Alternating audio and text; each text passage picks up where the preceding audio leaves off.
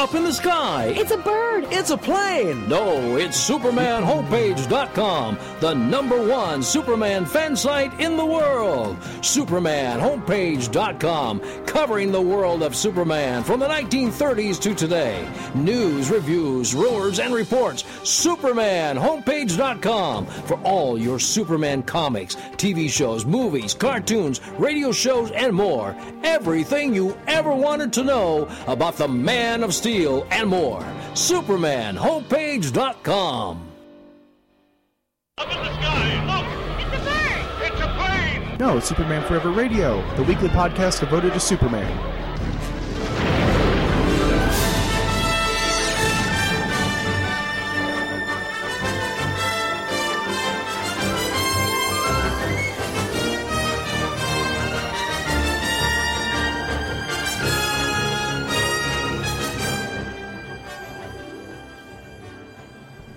Hello, everyone. Welcome back to Superman Forever Radio. I am your mild-mannered host, J. David Weeder.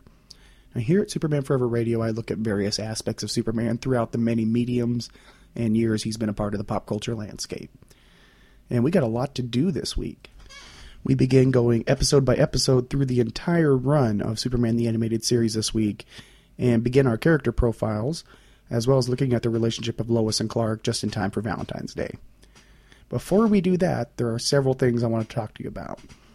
One, let me kindly direct your attention over to YouTube, where you can find me on the latest episode of Cayman Stoll's Superman Video Podcast. And Cayman was gracious enough to have me on his show to talk Smallville's latest episode, Beacon, which was phenomenal. And I love connecting with other Superman fans, and I think Cayman and I could literally talk for hours. So if you aren't watching his show, you are missing out. So thank you for having me on, Cayman, and I really look forward to being on again. Secondly, last week I talked about a movement started by my fellow Superman podcasters from Crisis to Crisis, hosted by Jeffrey Taylor and Michael Bailey. And they are trying to get Dark Knight over Metropolis printed as a trade paperback, and I support them 110%. And they have found the contact person to submit email requests to. So let me go over what you can do to help, and I'm going to use the exact words from Jeffrey and Michael via the Superman homepage. Ian Sattler is currently the man in charge of collected editions at DC Comics. Just send him an email requesting the publication of this book at ian.sattler@dccomics.com. So that's Ian, I-A-N, Sattler, S-A-T-T-L-E-R, at dccomics.com, and I will post that email on the show notes this week. And here are the guidelines of what to put in the email. In your own words, explain why you think the story is important and should be published in a collected format. Remember that Ian's a busy man and might receive a lot of these emails, so keep it brief for his sake. Don't demand it or be rude about it, please. And yes, be polite. Please, just be polite. You're representing Superman fandom at large, so please remember to use your manners, Superman would. And mention that you heard about this on From Crisis to Crisis, a Superman podcast. And it's not about ego for them, it just simply gives a focused voice for the movement to have the story collected. Now, this is important. If DC agrees, please pre-order the book. It's important that you buy it, but even more important that you pre-order it when it's solicited. That way DC knows how many to print. And we will they'll make order information available when and if it's solicited, both on their podcast, over on the Superman homepage, and of course I'll add it here on supermanforever.com. And you'll be able to order it either directly through the Superman homepage or use the diamond ordering number at your local comic shop. And I'd like to add, of course, Amazon.com. But if you have a local comic shop, please support them. They're kind of becoming a dying breed. And I have sent my email to Mr. Sattler. Now, if you're looking for the right words, check out the post at the Superman homepage. In the comments section, most of us have posted our actual emails in there just for an idea. So remember that Dark Knight over Metropolis Batman #0 trade. Thirdly, I've been served with some legal action from last week's episode. Yeah. Now allow me to read the letter that I did receive. And it is from Devils ADV Ocate Esquire, General Counsel Apocalypse. It reads, Mr. Weeder, it came to my attention that in your show closing for episode number 13 of Superman Forever Radio, which featured my client Darkseid as a guest, that you failed to mention the creator of Darkseid, Apocalypse, and all associated Fourth World characters. one Jacob Kurtzberg, aka Jack King Kirby. Now I understand this is a grievous error, just a simple oversight. However, if this is not rectified in short order, this matter will be forwarded to the heirs of the late Mr. Kurtzberg. I understand that they are quite litigious as of late with their involvement in getting a piece of the action, as they say, of the Disney Corporation, whom we also represent. In regards to their purchase of Marvel and the many Silver Age and even Golden Age characters Mr. Kurtzberg either created on his own or co-created for that company. In other words, I believe you do not want to get on their bad side. In any event, my client would love to be on the show again, as he has yet to find a V or Sequest podcast to be a co-host for. However, he is closely monitoring the situation with Smallville Season 10 in the hopes of them getting it right. All I am allowed to say in regards to that matter is there may be a special television version of the Omega Sanction in the future for the current showrunners, where they are forced to be the showrunners of some of the most poorly received and horrific television programs of all time, over and over and over and over again until they turn out a hit. My Mother the Car, I believe, is the first show they have to run. And this was signed DeVols ADVO Eckett, Esquire, General Counsel Apocalypse. Now this was a major mistake on my part. You can never forget the King. So I apologize to Mr. Kirby, Darkseid, and the entire fandom at large. Darkseid was created by Jack the King Kirby, and I hope he can forgive me from beyond. I'm sorry, Mr. Kirby. And when I tried to contact Lord Darkseid, I was told he is currently in a villa somewhere in Tuscany trying to find himself while watching a monk marathon. I am assured that he will return at some point, and I'd like to thank Steve Rogers for passing that message on, and also wish Mr. Rogers a happy birthday. And finally, a little secret that I've been keeping under my hat has been the Superman Forever iPhone app, and it was rejected from the iTunes store. And I had a feeling that would happen with all my copyrighted material here, with all the Superman thing, which is protected in podcast form because it's a free download. And after all, I am talking about Superman. But this thing would have been great. The design, it would have updated the episode automatically and included a phone wallpaper, a PDF with extra notes or screenshots, and a ringtone just to make sure that those that paid the $1.99 price tag got something for their money. My preference would have been to offer it for free, but the app offering that wasn't an option. So that adding that extra material would have been the route that would have been taken just to make it worth the money. But those extras will be included on the show's posting only at supermanforever.com. So every week you'll be able to find an iPhone or Droid wallpaper, an MP3 ringtone, and a PDF with screenshots from Superman the Animated Series. And just to give my listeners a little something extra for their time. So remember to visit supermanforever.com and get your swag. So now, without further ado, let's get back to the big show. In 1996, Lois Lane and Clark Kent were joined in matrimony. In today's society, many people wait to get married, but most don't wait for almost 60 years. Lois and Clark have had a lot of ups and downs in their relationship before finally finding wedded bliss. Lois and Clark both appeared first in Action Comics #1 in 1938, when Clark asked her out on a date. In the Golden Age, their relationship was pretty harsh. Lois was an aggressive, story-minded reporter, and Clark was completely milquetoast. And really, she didn't do anything to spare his feelings. And it's easy to paint Lois into a corner of being the damsel in distress that Superman must constantly rescue, but their relationship is so much deeper than that. Over all these years, Lois has been a source of inspiration and a moral compass for Superman, even when she was being mean. Superman's humanity, although planted deeply by his adoptive parents, the Kents, is maintained and balanced by his relationship with Lois. And their story is pivotal to the mythology of the Superman universe and cannot be underscored enough. Lois provides a sounding board for Superman while also challenging him to do more. In their first encounter, Lois rebuffs Clark's request for a date with no attempt to spare his feelings. Later, while on the date, Lois makes sure to be clear that she has no desire to be there with him. Superman, however, caught Lois Lane's attention. What with the muscles and the super strength? And this would be the dynamic for many years. Lois would rebuff Clark, chase the story, get in trouble, and Superman would save the day.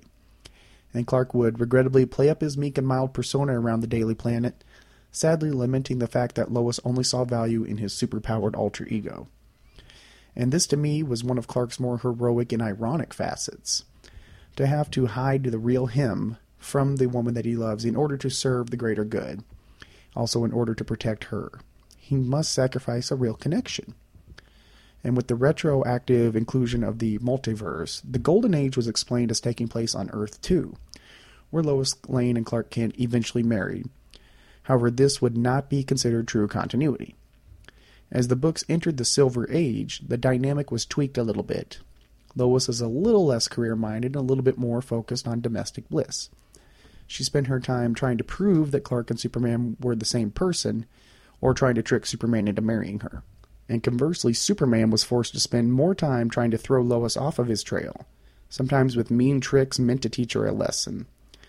The main wrench in the romantic gears during this period came from in the form of an adult Lana Lang. Lana had been Superboy's paramour as a young man, but in the adult universe, she kind of played Betty to Lois's Veronica, with Superman in the middle. Of course, Lois won out. The standard of Lois pursuing Superman while dismissing Clark Kent would follow into other mediums as well. It would be prevalent in the New Adventures of Superman animated series of the 60s, and the Adventures of Superman series of the 50s, and even in Superman the movie in 1978.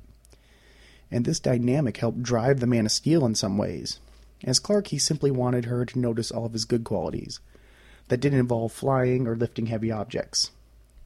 And as Superman, he saw a woman who was strong enough to put up with a man who flew off to fight villains and threats while holding her own. Lois saw in Superman the paragon of everything good in humanity. Something beyond what Clark, an ordinary man, could offer. Not just in his strength and feats, but in his compassion and loyalty. And with Superman, she always knew he would make the right decision, but also that she would have to share him with humanity. And being strong-willed, Lois was able to accept this just to be a part of his life. Now, in 1985-86, everything would change. John Byrne came in and erased all prior continuity, so Lois and Clark started from scratch. Lois was once again abrasive and career-minded, and Clark was a little bit bolder, but this age proved to be pretty monumental for the relationship of Lois and Clark. Starting out as rivals at the Daily Planet, the co-workers maintained a primarily professional relationship. But eventually a respect formed and gave way to friendship. And while the beginning did follow the dynamic of Lois is more interested in Superman than in Clark, she did eventually notice Clark as a romantic interest. And both actually had their share of romantic interests before coming together. Lois had Jose Delgado for a short time before he became Gangbuster, or while he was Gangbuster, while Clark briefly had a flirtatious relationship with Cat Grant that didn't really go anywhere. And Clark and Lois graduated to dating and eventually got engaged, when Clark finally revealed his secret to Lois.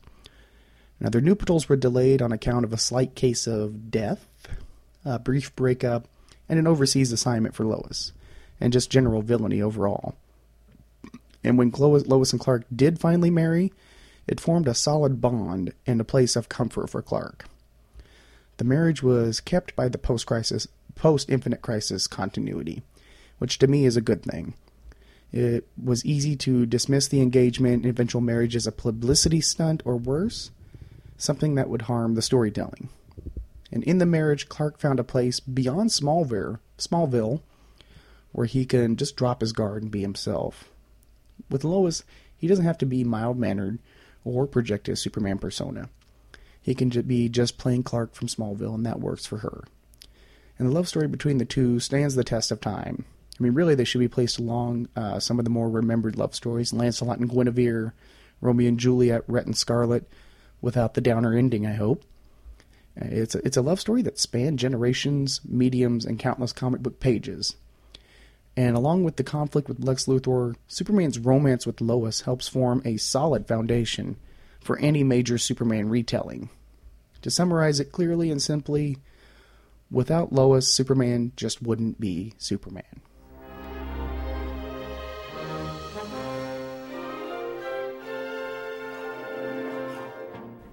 And this week, as I said, we're beginning our journey through all of the episodes of Superman the Animated Series, which premiered on September 6, 1996, including all three parts that we're going to be looking at through the next couple of episodes.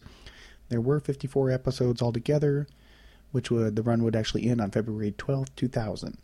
So there we are. Ironically, here we are reviewing the beginning almost one day, or literally one day, 11 years later.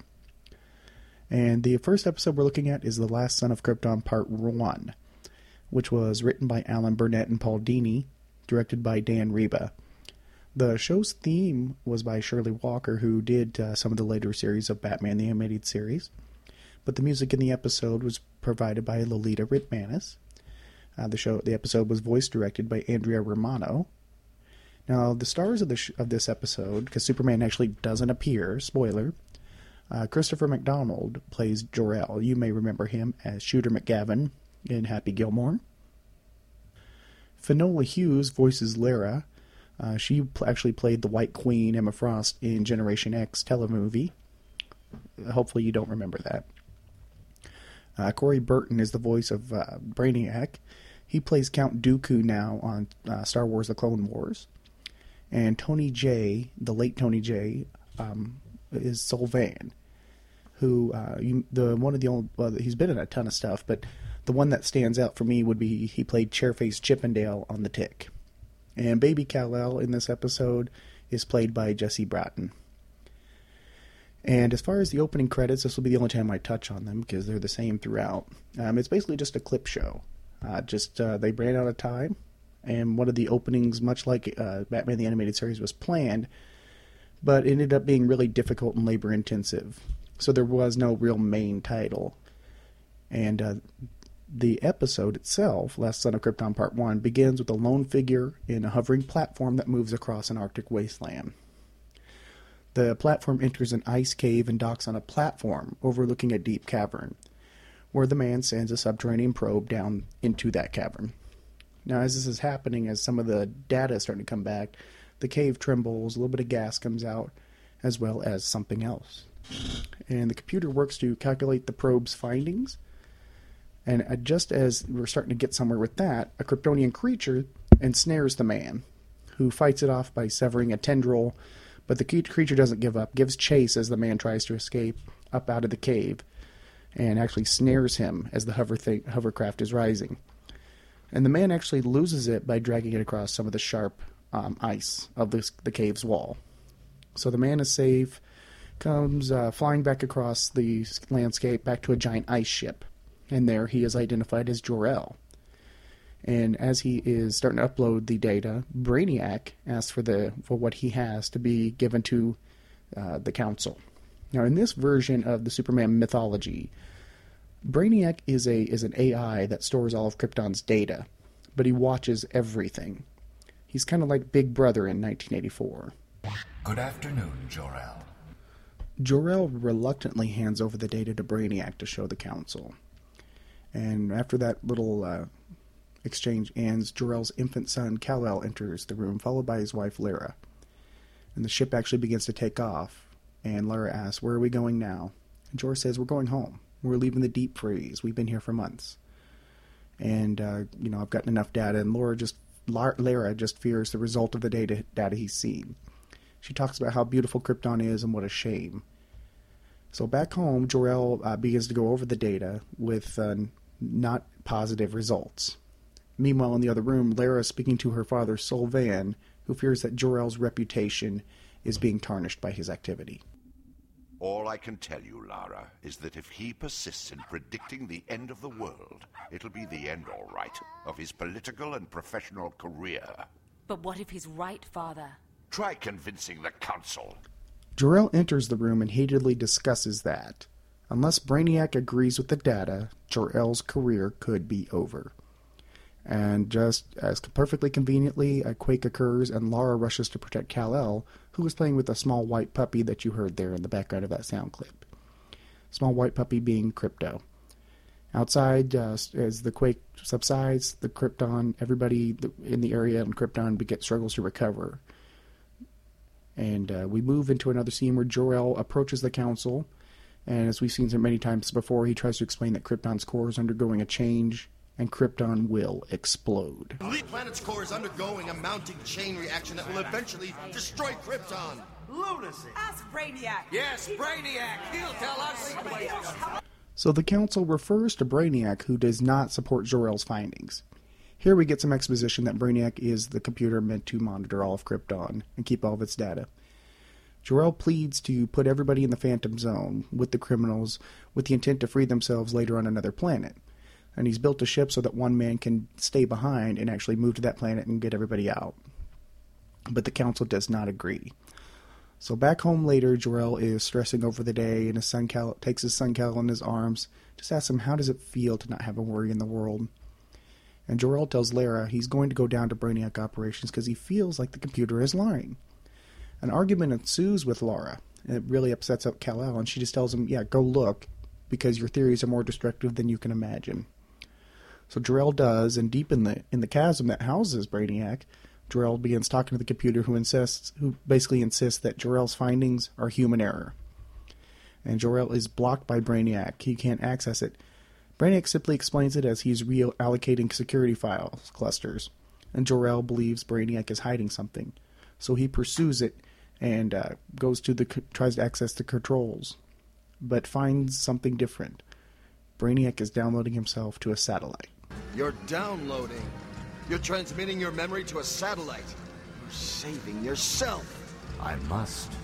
After all, am I not the repository of all Kryptonian knowledge? Should I not be saved above all? If you stop me, there won't even be a memory of Krypton left. All its culture, its wonders and glory will be dust in the cosmos. Is that what you want?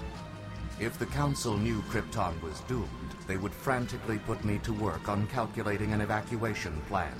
A futile gesture, given the time remaining. How much time is left? Hours. This world has seen its last sunrise. Having found out Brainiac's secret, security is deployed by Brainiac, and they pursue Jor-El, who gets away on a hoverbike in a really fast-paced action chase sequence. Brainiac actually tries to use deadly force, and the chase takes Jor-El all the way through the huge chasm, where he fires upon a support beam, blocks the guards, and loses them. And Brainiac tells the guards he's got it, and deploys a laser grid, only to find that the bike now has no pilot, and Jor-El has gotten away. They find him in level 5, where his gun is shorting out trying to blast through a window, but he does manage to get out and slide down the slope side of the building, evading the patrols and getting back home. Where at that moment Lara and her father discuss the findings, and looking at it, Sylvain actually believes. And just as he's accepting it, Jor-El stumbles in and tells them that the police are coming, and they say worst case scenarios in place. So Jor-El, Sylvain tries to argue with Jor-El, but Jor-El just tells him to shut up. We have this under control. If he cares about his grandson, listen and follow along. So Lara goes into Kal-El's room and sedates him. And even though Sylvain does not agree with Jor-El's plan to send Kal-El to Earth as a lifeboat, even this last-ditch effort. And Lara actually brings the baby in, and they prepare for a launch as the police begin to raid the El home. And Jor-El gets in a hover car and runs again, luring the police away from the house. But as they bring the craft down, we actually find that it was Sylvain piloting the craft. Meanwhile, Kal-El is strapped into the ship, and Lara gives a tearful, longing look. Jor says he could send her with him, but she stays with her husband, and the ship is put into launch position. Meanwhile, with the guards trying to track down Jor-El, Brainiac says nothing matters, and powers down after saying farewell, and his satellite leaves the orbit as tremors begin to shake. It doesn't matter anymore. Farewell, Krypton. And as the guards begin to say, oh no, another quake, Sylvain confirms exactly what the audience member is thinking. This is not just another quake. Not another one. No. The last one. And the ship is launched, and Jor-El and Lara watch it fly into the night sky. They kiss tenderly as the quakes begin to tear Krypton apart. Structures fall, explosions rock. One after another, mushroom clouds begin to fly into the air as the ship begins to leave the atmosphere and is almost caught in the green cloud. But it makes it to open space as the planet explodes, sending some green meteors into the hyperspace with Kal-El, who slumbers peacefully for his journey to Earth. And that ends part 1. So unlike Batman the Animated Series, this show actually began with the origin. The they wanted to go with more of a structure of a Christopher Reeve movie. When, as far as the changes, it was Alan Burnett who decided to change Brainiac to being from Krypton. And I believe he explained it as the Kryptonian version of the Internet. And I think, to me, that's something that makes this mythology stand out, is that it is really interconnected. It's kind of like in the original Batman movie, making the Joker the person that killed Bruce Wayne's parents. It makes it a little bit more personal. Now, one of the design things that I really, really like was that, while Jor-El had definitely the face we're going to see on Superman down the road, including the cleft chin, Lara is actually the one that has the spit curl. So it's just a small pepper seasoning in there, the fact that she has that, but it means a lot to me because the spit curl is something you recognize Superman by. And one major note is that the Brainiac room that Jor-El is standing in is kind of painted with sort of a magenta, a very light purplish red. And based on the audio commentary for this episode, it was actually inspired by Jack Kirby's art for the 2001 A Space Odyssey comic.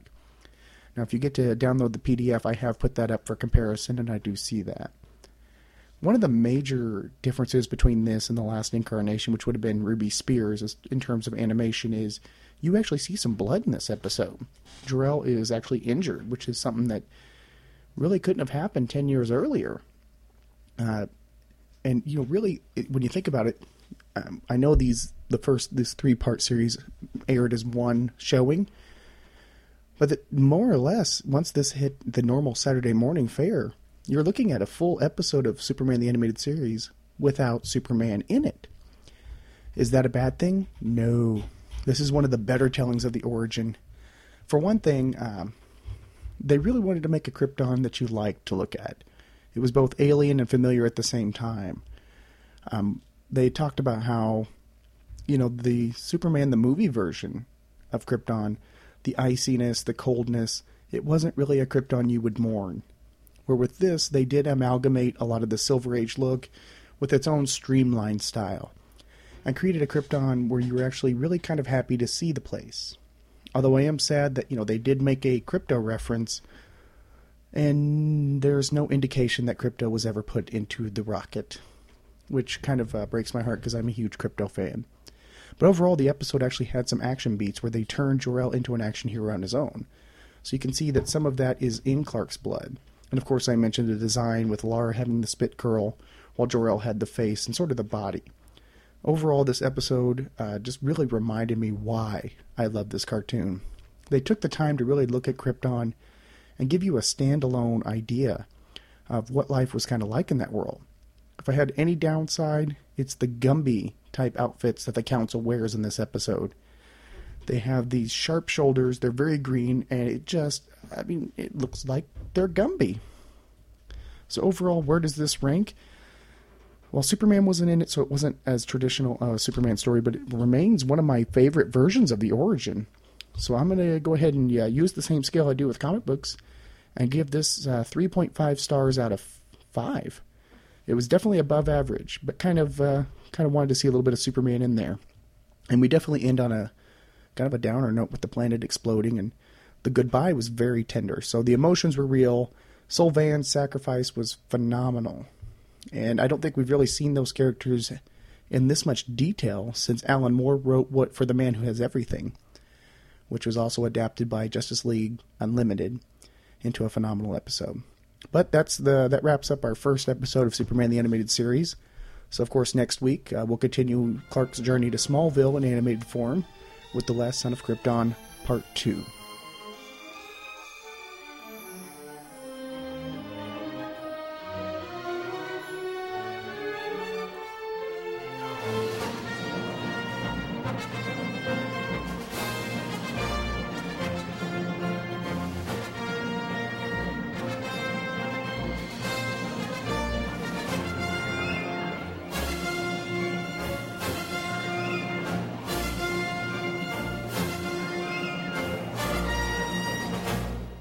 As I mentioned last week, we're going to begin looking at character profiles in the Superman universe, mostly his supporting cast. And I think this is important to building, a more complete podcast to cover all the eras.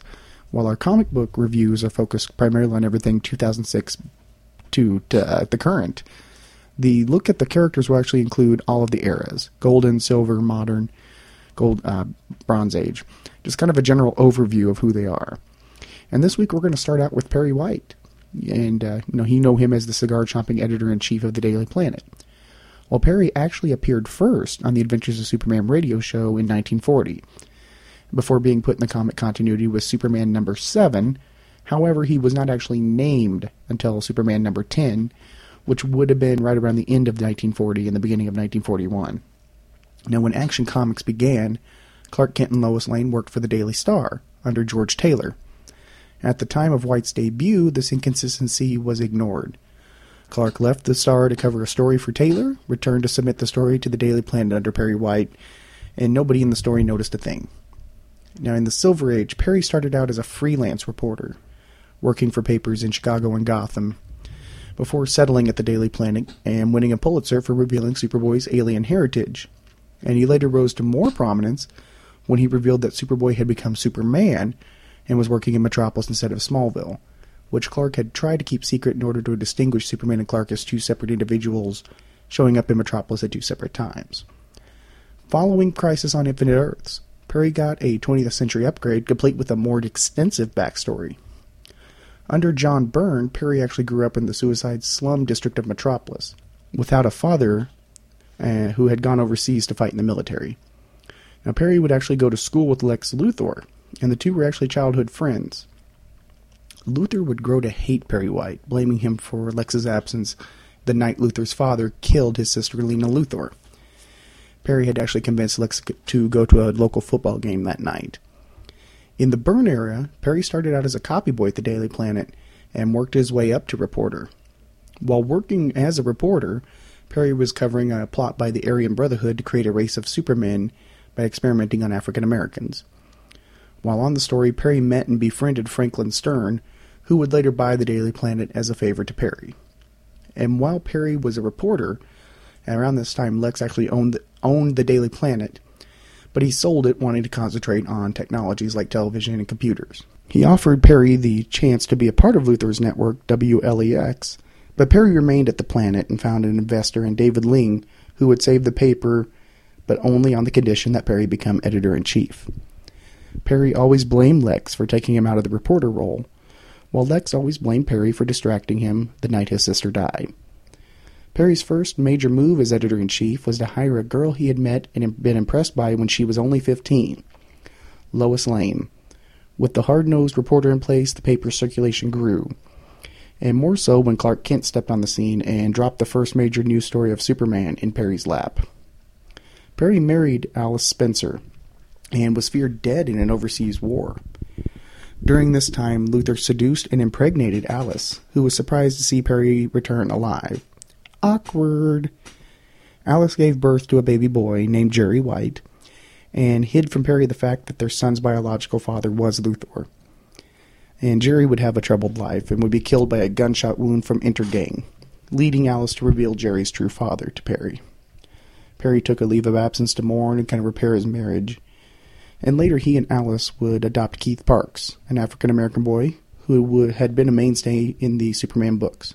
Perry successfully fought lung cancer in the 90s, undergoing chemotherapy and leaving Clark Kent in charge of the Daily Planet.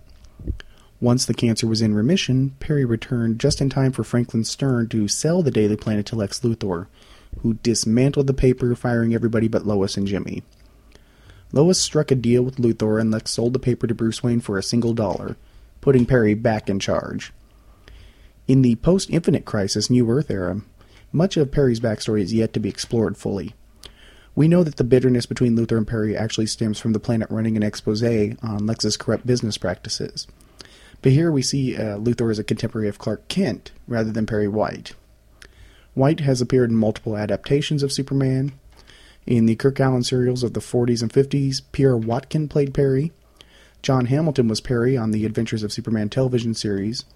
Jackie Cooper was Perry in the Christopher Reeve films. And the amazing Lane Smith was Perry on Lois and Clark.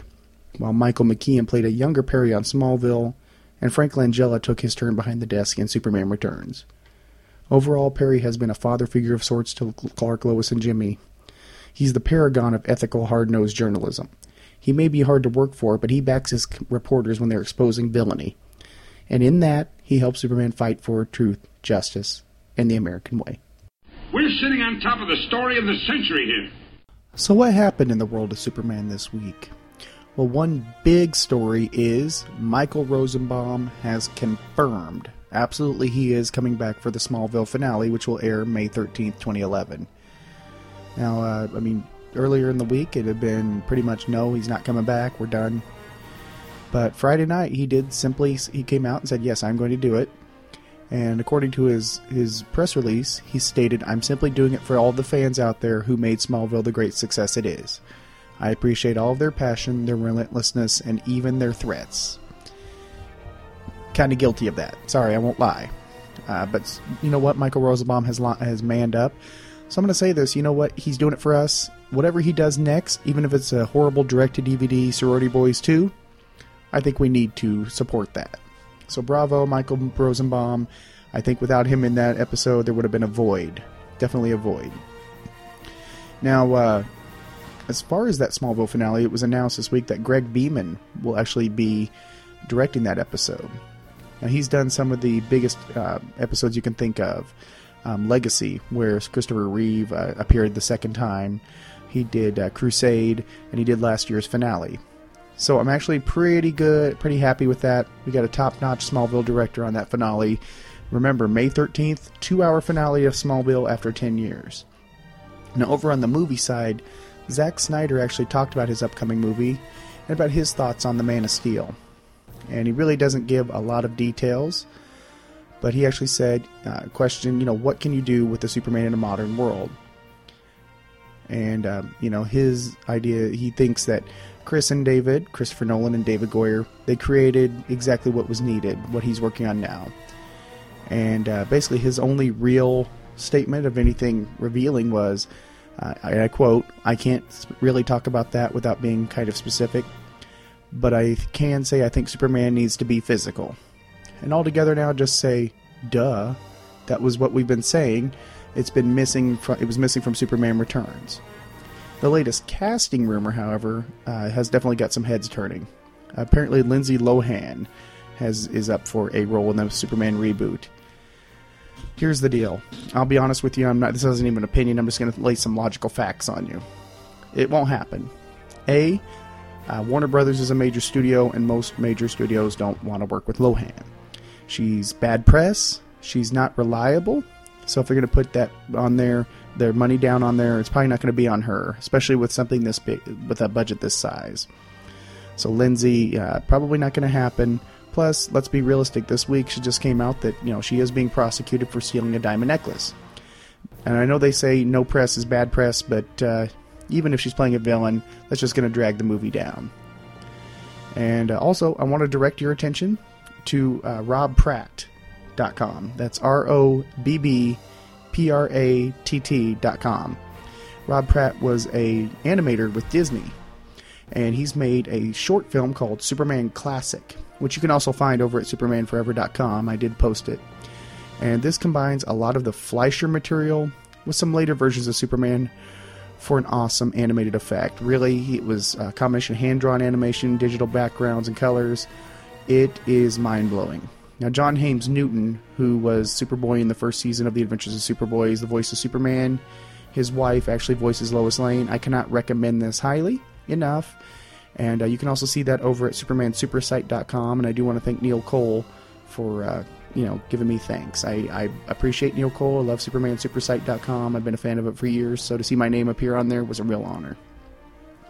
As far as the books you're going to see on stands this week, which is February 16th, 2011, this Wednesday, Supergirl number 61 will be hitting, written by James Peedy, with art by Bernard Chang, and covered by Amy Reeder and Richard Friend, which does not match up with the Nick Spencer, but we already knew that he was leaving the book, unfortunately. So that'll, of course, be 32 pages for $2.99. Over in Superman Batman number 81, Cullen Bunn takes over writing duties, with art by Chris Cross and Mark Deering, and that'll be Sorcerer Kings Part 1 of 4, also 32 pages, $2.99. And DC Universe Online Legends number 2, based on the massively multiplayer online role-playing game, will be coming out. This is issue number 2 of 26, which does feature Superman in it. So take a look at that if you like the game. Also $2.99, because they draw the line at $2.99. And in terms of adaptations, Young Justice number 1 will be appearing, so you can get your fix of Connor Kent over there. And if you haven't seen this cartoon, it is phenomenal. And I don't get a chance to talk about it very much on the show here. We may have to rectify that shortly with a marathon or maybe just a special episode, but really great DC adaptation. And Connor Kent features pretty heavily in that, and he'll feature pretty heavily in the comic book adaptation, written by Art Balthazar and Franco, with art by Mike Norton, $2.99 American. And in terms of trade, Superman Batman Torment will be releasing, which collects Superman Batman number 37 through 42, which was written by Alan Burnett, who did Superman Batman Adventures, the animated series we were talking about, and Batman Beyond, the animated series. And it'll also be written by Dustin Geen and Derek Fridolfs. So that will be some of the art. That's 160 pages for $14.99. Not a bad trade, but not necessarily one that's phenomenal. Anyway, we'll get to that storyline sooner or later. So those are the books that'll be coming out on stands this Wednesday, February 16th, 2011. Perhaps I should get my years right. What do you think?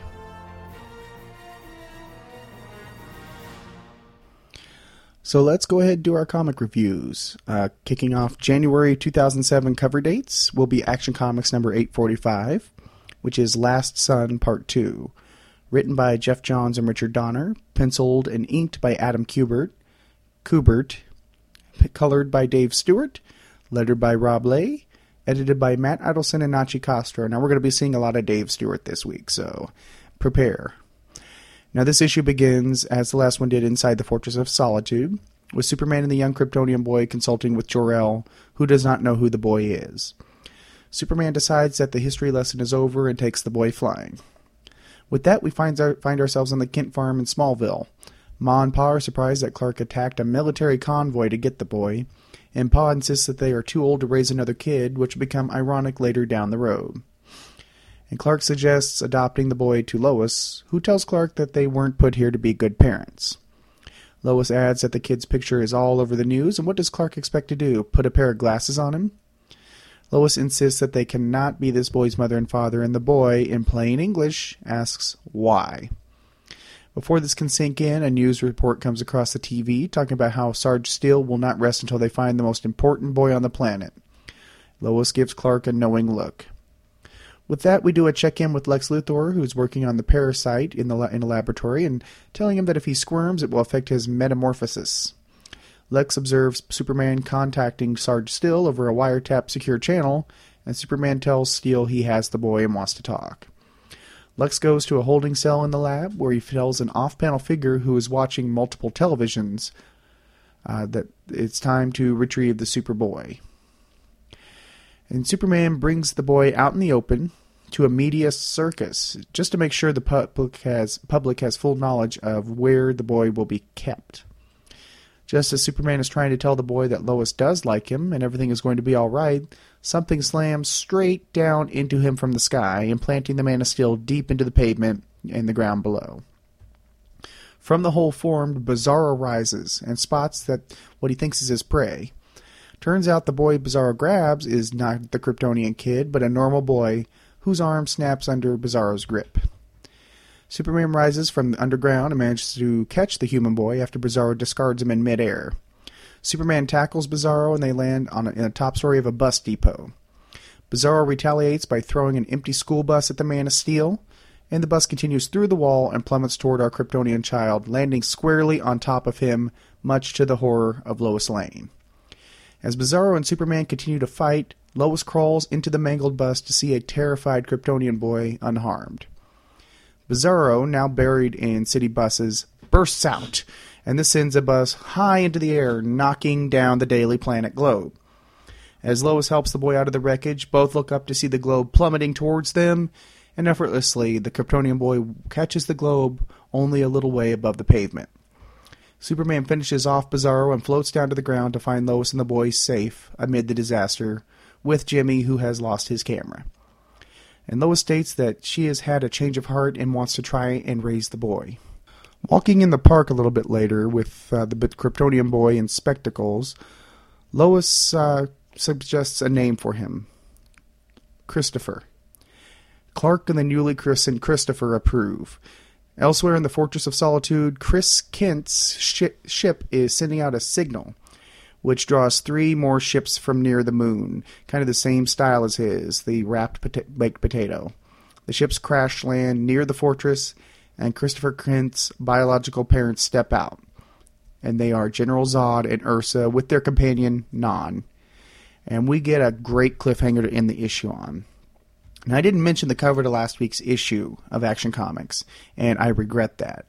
For some of his shortcomings, Kubert does deliver some great art. Action 45 has a stellar cover featuring an enraged Bizarro snapping chains with a light brown hue, almost like a pale grayish brown. Now, these covers were striking at the time, and they remain so today. Now, the scene inside the fortress on pages 1 and 2 really just serve the point of displaying that the ship is in the fortress, which of course becomes important later.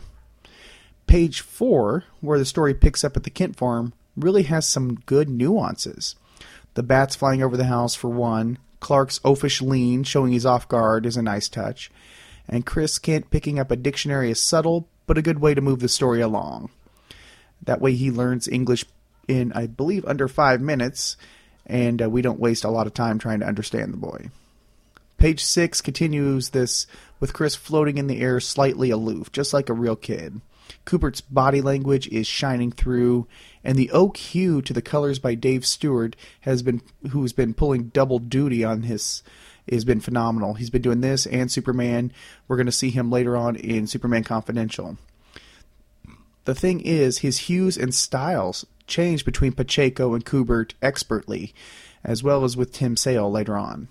Another example would be page 7, the lightly olive-hued slate color on Bizarro's cell. It's just expert. Overall, Kubert's art is much more even this issue than last. Maybe he was even getting more comfortable, or maybe he just had a little bit more time on this issue, maybe a little bit more lead time. And there are instances where the layouts are hard to follow, but only mildly. I've seen much, much worse. When his Bizarro gets a full appearance on page 12, you see the line work that worked against Kubert's Superman really shine and highlight his Bizarro. Kubert's Bizarro conveys the simple innocence of the Silver Age with the sharpened rage of a monster. It isn't a complete reboot, but it does make for a nice tweak to the first New Earth appearance of Bizarro. When he accidentally breaks the child's arm on page 13, it really kind of shows the real danger of Bizarro, where the real villainy lies. Without the rationality that anchors Superman in the control, even the slightest gestures can maim or kill. And I find myself wondering about the dog that's tied to the hydrant on page 16. Poor thing is just minding its own business and then launched into the air. I'm sure it's fine, but it's still, I kind of thought about it. Now, I like attention to detail. Like in the first X-Men movie, did you know the address for the X-Mansion was actually correct from the comics? Now, when Bizarro hits Superman with a bus on page 17, look closely, the engine block is visible and shoved into the bus just like a real head-on accident. And when we see the bus land on the steps of the Daily Planet, the details remain exactly the same. It's that consistency that really helps deliver this issue. Now, page 22 might be my favorite page in any Superman book for the last few years. The image of a terrified Chris Kent really punches at your heart, and Lois processing this it's really not only moving, but it grounds her decision to try and raise the boy, so it didn't come out of nowhere. You see that there really is that panic and fear and caring. However, the Daily Planet globe gets knocked off. Again. You would think in a city that houses Superman and gets attacked like every other week by, aliens or giant robots, perhaps a giant removable globe was not the best design choice. Wouldn't the city have actually cited them several times for this? I'm not sure. I know the real world rules don't exactly apply to it, and we did get a nice really good shot of Chris hoisting the globe into the air on page 25. And as much as I like epic shots, I like thoughtful storytelling just as much. Now, page 26 has another great panel with Superman looking down on Lois cradling Chris. It's subtle, and it's not in the face, but the way his shoulders stoop a little. It shows this great relief, and we really see not only the image of this family forming, but the fact that he's just really does care about not only Lois, but the boy. And speaking of the boy, on page 27, he finally gets a name, Christopher. Obviously, a reference to Christopher Reeve, and I approve. And this kind of comes back to the question I posed last week about how much should the presentation of Superman in other media influence the book. This is a good example in the positive and the negative. It's positive because the comics finally have a way to honor Reeve. The negative, considering that Superman Returns was hitting DVD shelves the month that this book came out, it begged the question, is this how they're going to shoehorn the kid from Superman Returns into continuity? Yes, we will get an answer to this, but not right now. And the revelation at the end of the issue that the kid that we and Superman have actually grown to care about over 2 issues is the son of Zod and Ursa, that's just a kick in the teeth. A good one, don't get me wrong, but a kick in the teeth. It did exactly what it was supposed to do. Now, I do want to note that this marks Zod and Ursa's first appearance in the New Earth era along with Non. So prepare to get to know these 3 pretty well. And though it is good to see more traditional Zod and crew after having the Russian scientists and the Kryptonian version in For Tomorrow, it's just nice to have a proper version of the villain. So a lot of action in the issue, some really emotional moments. All in all, the art was even and sharp throughout the book with no glaring weak spots. And this remains an enjoyable issue, and I give it 3.5 S-Shields out of 5. Definitely above average. And let's go ahead and move on to Superman number 658, written by Kurt Busiek, penciled by Carlos Pacheco, inked by Jesus Marino, colored by Dave Stewart, lettered by Comicraft, edited by Matt Adelson and Nachi Castro. Now this cheerful little number continues the Camelot Falls storyline. It opens up to the action on August 30th, 2014, as Donna Troy's Wonder Woman fights off Ghost Wolves, Kyber's cybernetic henchmen outside of Fort Luthor. The ragtag army begins to fall as Flash is overtaken, and Helen Jordan does her best to defend the fort, but inside Luthor himself, James Olsen and Parasite prepare to join the battle. Lois offers to suit up into one of Luthor's power suits, but it is decided for her that she must remain behind and chronicle the events. Before leaving, Parasite asks Lois to call him Clark, as his power is running out, and with what is left of Superman's memories and feelings draining with it. Lois tells Parasite that he is not Clark, and to let go and siphon off somebody else, just to survive. As the battle rages on outside, Sirocco decides to halt his healing and stand up to Kyber. Sirocco explains that centuries ago, Kyber's humanity was placed in him and grants him eternal life. So Sirocco basically carries the guilt and the conscience of Kyber's. Without that, Kyber is able to do whatever evil he can with no emotional repercussions. Outside, the Parasite falls, and with him the last of Clark's memories. He calls out that he loves Lois, and Lois finally says, "Goodbye, Clark." Luthor begins pulling out all of the stops, including cybernetic hounds and protoplasmic warriors, when Kyber himself shows up. Nobody is even able to touch Kyber as he just tears up the battlefield in seconds, but then somebody else shows up. Superman himself. Kyber is caught by surprise, having assumed just like everyone else that Superman was dead. Superman flies Kyber above the cloud cover and explains that he was nearly dead in the volcanic core of the Earth, but he's able to absorb enough strength from the rock to break free. In the sunlight, Superman lays into Kyber, but stops short of the killing blow, which proves to be his undoing, as it is just the moment Kyber needs, and his nanovirus manages to finish off a weakened Man of Steel, who dies in Kyber's clutch. While Superman wouldn't kill, Sirocco would, and does, ramming a spear right through the villain's chest.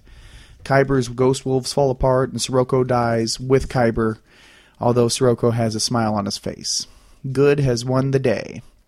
Until the villains, the world over, begin to fight over the power vacuum left by Kyber's death. The world is again at war and innocents keep falling. By May of 2017, the fighting is still raging on, and Lex Luthor finally falls and is himself killed. Lois and Jimmy bury Lex next to Superman, and the years pass with Lois getting older. The Flash passes on, Helen Jordan leaves Earth with her Green Lantern ring to seek help, and Wonder Woman has vanished. By 2045, Lois has died, buried with Superman and Lex, as Jimmy takes over the journals. With his last few entries in 2056, Jimmy believes he may be the last man on Earth, and finishes up the journals, staying to cover the story until the end, just like Perry would have wanted. With that cheerful moment, we return to the present-day Metropolis, with Ariana and Superman discussing the vision. Ariana explains that the cycle that, civilization rises and falls only to rise again. Superman insists he must find Kyber and prevent this future from happening, but Ariana explains that by interfering, Superman will only make the darkness stronger. And for mankind to live, Superman must let civilization fall. And with that, we end Book 1 of Camelot Falls. So let's start out with the obvious. This issue is a downer. There are some good points to the issue, don't get me wrong. Donna Troy is rocking on page 1, laying a beat down on some of her enemies. And hey, on page 3, Mad-Eye returns. He's a winner. He's basically a Harry Potter ripoff, and I know he only appears in the background of these 2 issues, but he looks like Hagrid combined with Mad-Eye Moody. And, looking at the Flash in that panel, that is Barry. So, would 657, last issue, would that be the first New Earth appearance of Barry? I don't know. You tell me. I'm saying yes. On page 6, the dialogue between Parasite and Lois is heartbreaking, and I wish there was more to this element of the story. And page 9, Sirocco being the container for Kyber's human emotions was another thing that could have really been explored, though. Despite the costume being kind of a bit of a Sabretooth ripoff, the backstory looks more interesting than a simple illusion really does any justice to. And the death of Parasite, on page 10, was far more moving than I would have expected.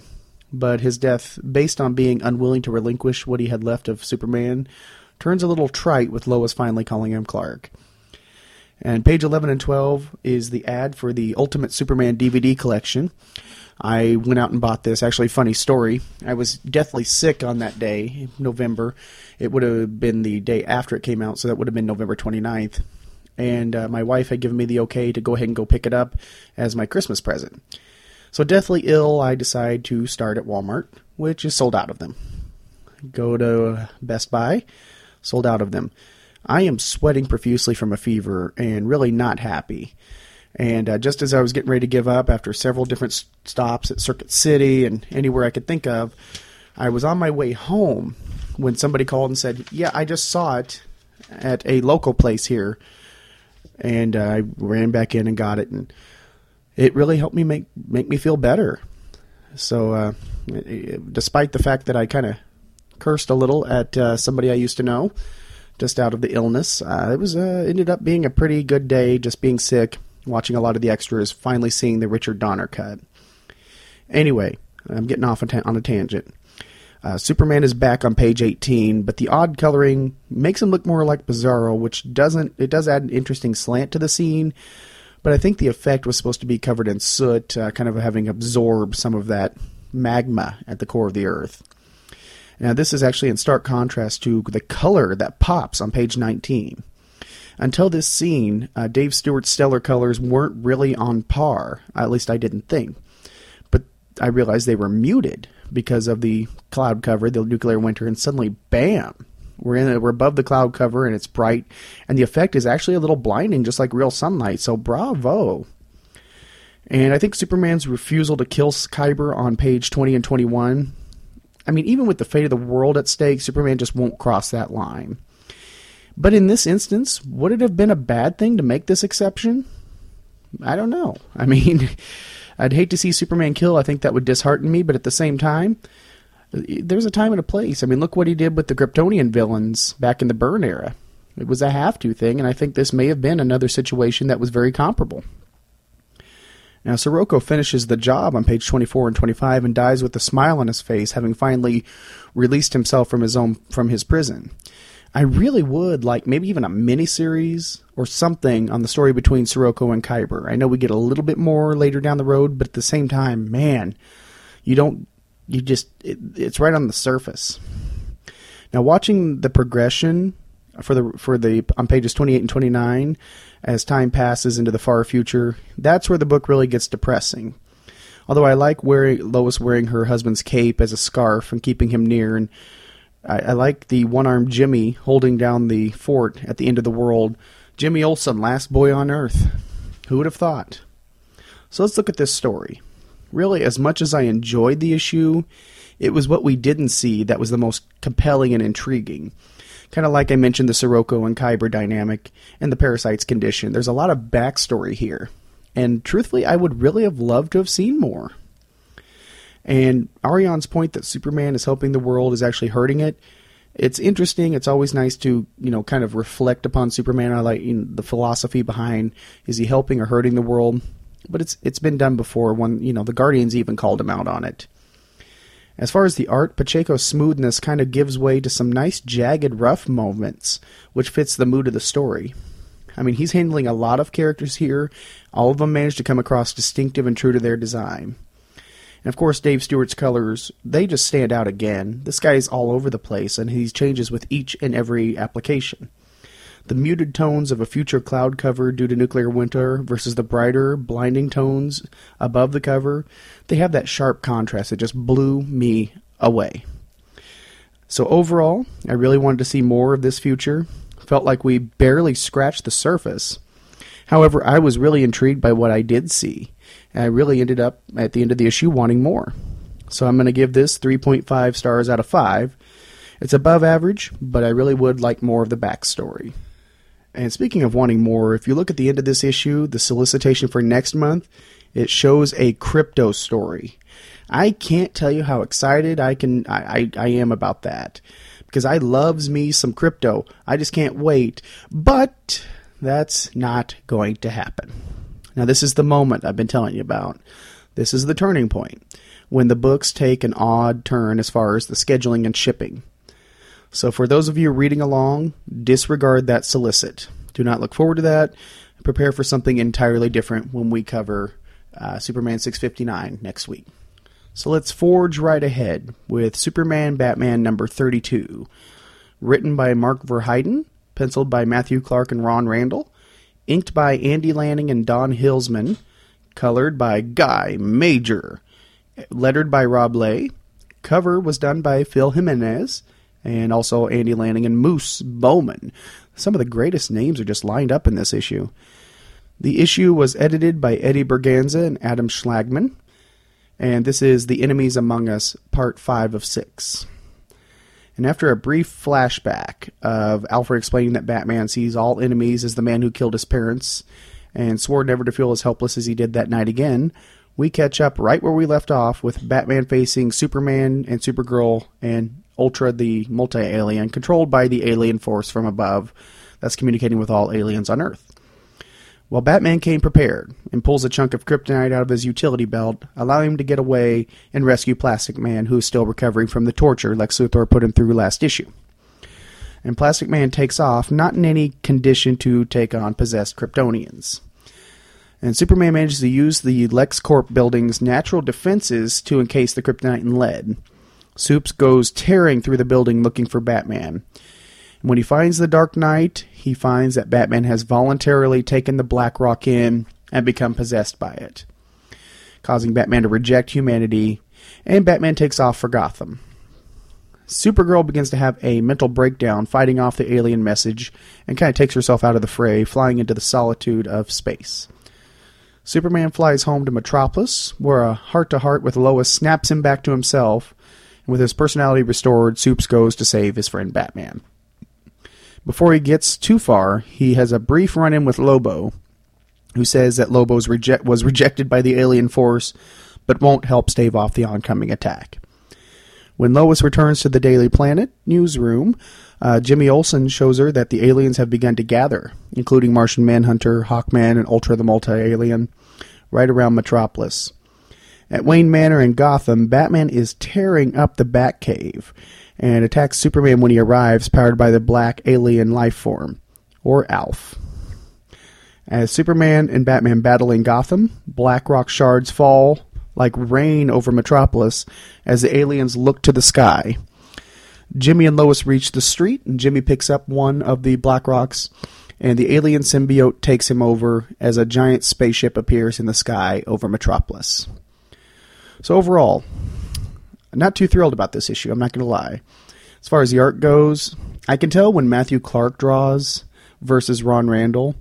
Randall's art is actually pretty crisp, kind of like Andy Kubert's run on Grant Morrison was going on at the time, over in Grant Morrison's run on Batman. I mean, Matthew Clark's Superman looks a little Neanderthal. His faces look very simian, and his bodies are always a little bit out of proportion. It just it wasn't a good effect, to be honest, overall. As far as the story, there wasn't much of one in this issue. I wish Batman hadn't used Kryptonite and relied on his wits instead. Kryptonite can be a really nice story point, or it can just be a point of laziness. Here, it would be the point of laziness. Oh, let's stave him off with some Kryptonite. But I did like Lois breaking Clark out of the alien head game. That was good, because that should happen. Lois is Clark's other half, and really, as I mentioned earlier in the episode, she's his kind of his sounding board, his human side. So that makes perfect sense that she would bring him back. And the switch of a possessed Superman to now a possessed Batman just reeks of the Rush Hour movies, where, the first one, Jackie Chan's in a strange environment, and the second one, now Chris Tucker has gone to Japan and he's out of his element. We get it. It's just another lazy move. And Lobo's appearance didn't advance the story, but I'll tell you what, it was good for a laugh. The idea that Lobo is sort of that character that heaven would reject and hell wouldn't want just fits perfectly. That's kind of one of the things I like about the main man, is that he's, not exactly a likable character, ironically. So overall, I don't have a ton of individual notes on this issue. It just didn't wow me enough, honestly. It just wasn't thrilling. It didn't leave a great impression for me. There were some good Clark-Lois moments.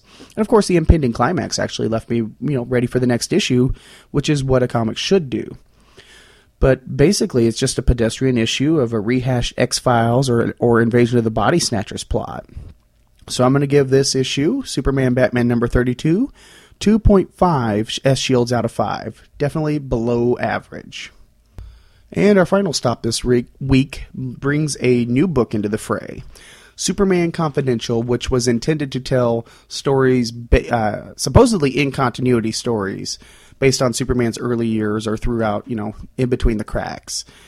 This book will end up lasting 14 issues, so we've got 14 episodes to spend time with it. And it really kicked off with just an amazing creative team, a really good concept. And premiered after the Batman Confidential book with the same concept. Just didn't obviously last as long. And I've never been sure why. It was actually a fun book. I really enjoyed it. So let's begin with Superman Confidential Part 1, or Number 1, which is Kryptonite Part 1, which is written by the great Darwin Cook, drawn by the amazing Tim Sale, colored by, wait for it, Dave Stewart, lettered by Richard Starkings, and edited by Mark Chiarello and Tom Palmer Jr., which kind of surprises me. Because if it was a Superman family book, wouldn't Matt Idelson be overlooking this? I'm not sure exactly what the editorial viewpoint was on this book, if it was just not officially part of the canon or not. But the issue begins with a familiar scene of Kal-El's rocket leaving Krypton. But this time it shows it accompanied by a large meteorite who is actually narrating the scene. And the narration actually talks about being bonded to the baby just to observe and record. Now the ship and the meteorite arrive at Earth, and of course Kal-El's ship lands in Kansas, while the meteor holding our unseen narrator lands in Tibet and is taken into their temple by monks. So we speed ahead to Metropolis, where the narration changes, and the Royal Flush Gang is actually causing havoc. Ace flings a liquid nitrogen truck into the air, and Superman arrives to catch it. And Superman's inner monologue tells us that he has been Superman for about 2 months, which should put us pretty close to Secret Origin. I'd say actually, depending on how much time, it's a little bit indecipherable how much time passed, but it may be about a month and a half after Secret Origin, theoretically. And at this point, he's still plagued with some self-doubt. Even though he appears to be invulnerable, he wonders internally what extent that applies to. What can kill him? And Superman lifts the tanker truck higher into the air as the Royal Flush gang follow. And King hits him with a bolt, which throws Superman off balance. Jack follows up by throwing charged-up knives at the tank, puncturing the tanker truck and sending Superman and Nitroglycerin flying into the ground. And Superman falls encased in ice and steel. He wonders if, hey, this might kill me. But a cast in ice Superman plummets right on top of Ace, crushing the android. Superman doesn't even feel it. Now we have a brief interlude with Lois and Superman sharing some time on the Eiffel Tower, lit by candlelight and stars. But that's short-lived, as back in Metropolis, Perry White asks Clark Kent, Jimmy Olsen, and Lois Lane to the roof of the Daily Planet. Perry has suspicions about Anthony Gallo, the owner of the Utopia Casino. And Perry wants to dig into Gallo's life and prove he has a criminal empire that's funding this casino. Perry adds that he chose Lane, Kent, and Olsen because they can't be bought. And that's just another example of Perry backing his reporters and knowing what's what. So Jimmy and Clark set up surveillance in a rundown printing company, while Lois begins digging into Gallo, telling co-workers that it is a fluff piece on him, because they don't want anybody besides that core group knowing what's actually going on, because you don't know who you can trust. Well, apparently Perry does. While Clark and Jimmy wait, Jimmy points out that Clark has been watching coverage of a volcano eruption. Yes, that's a plot point. As the issue ends, Lois manages to get the elusive Gallo on the phone line. So let's start with the cover. The green definitely catches the eye. It's a little bit of an eyesore, but at the same time, it does what it's supposed to do and gets your attention. And Superman as a figure is actually in the shadow, while his symbol is in his primary colors. Nice looking cover, definitely does what it needs to do, gets your attention, makes you want to buy the book. So let's talk about the art. I don't really have a lot of page by page here because it goes by pretty quick. But overall, Tim Sale's art is immediately recognizable. If you remember Superman for All Seasons, definitely a distinctive look. And Darwin Cook, he definitely has a distinctive style of his own. And with this arc, you actually see Tim Sale move away from the depiction he used in Superman for All Seasons and slim down Superman, giving him a sleeker, more defined look. And his character work is sharp here. Lois looks shapely and spunky all at once. Jimmy's character really benefits from the floppy hat he wears and the goofy grin. And, Tim Sale's transitions overall are great, even if some of them layouts were pretty plain. The Eiffel Tower scene really stands out, especially accented by Dave Stewart's colors. It manages to be intimate, yet kind of epic at the same moment, because nothing can be just normal in Superman and Lois's relationship. Looking at the books, Stewart has a range from the earth tones of Superman to the faux animated look we see here. I mean, the guy is versatile, and I'm becoming a big Dave Stewart fan going through these books. But let's talk about the story. This was clearly written with the trade paperback in mind. Not that it's a bad thing overall, but the issue abruptly ends with Gallo taking a phone call. Now, there are plot points that are touched upon, but the seeds aren't even planted firmly yet, which indicates to me that we aren't really through the first act of the story yet. And I think if you're going to plunk down $2.99, you should get a complete point A to point B story, or at least a solid section of story. So at least when you end the issue, you get some sort of sense of completion. It's kind of important to me. And I remember, of course, back in Bronze Age and Silver Age, they were self-contained. And even with the Byrne era, once you saw a really tight continuity, you would still have a simple point A, point B, point C story arc, beginning, middle, and end. Story points. Even though it was part of a bigger arc, the issue stood alone, and you could actually enjoy that. Here, that's kind of the weak point. We start seeing the beginning, and maybe this is something that reads better in trade. Even though I really enjoyed the story, it just barely touched it at this point. We get just an inkling of what's to come, which kind of detracts from it. But the story's good enough that I still kind of overlook that.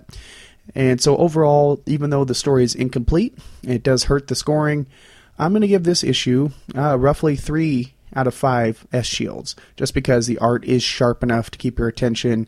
The story setting is great. Tim Sale's backgrounds really stand out, and Dave Stewart's colors just nail exactly what this story needs. So 3 out of 5 S-Shields. And here we are in round 2, week 1. Wow. It's been a long road, but we're finally getting down to the nitty-gritty.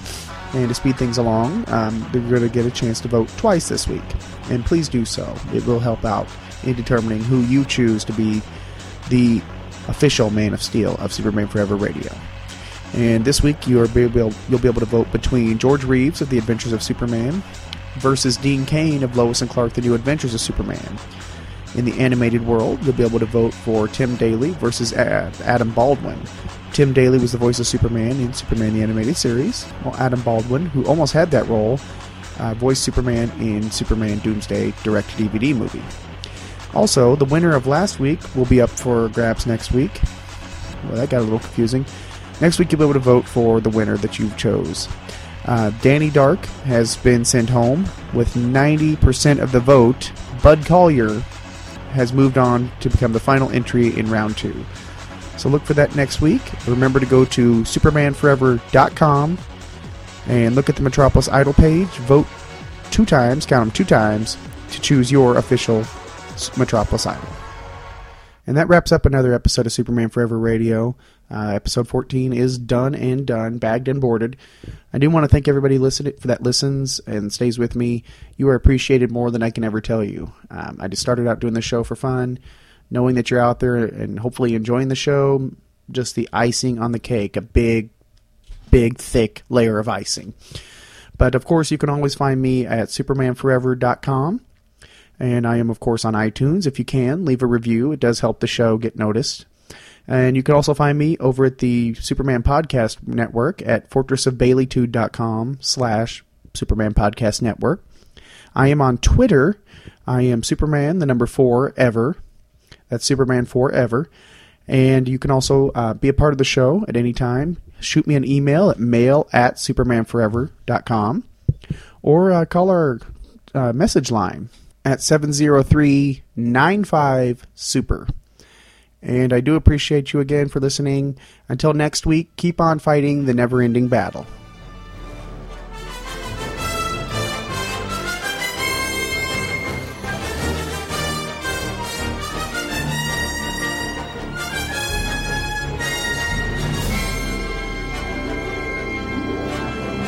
Superman and all related characters are copyright DC Comics. Superman was created by Jerry Siegel and Joe Shuster.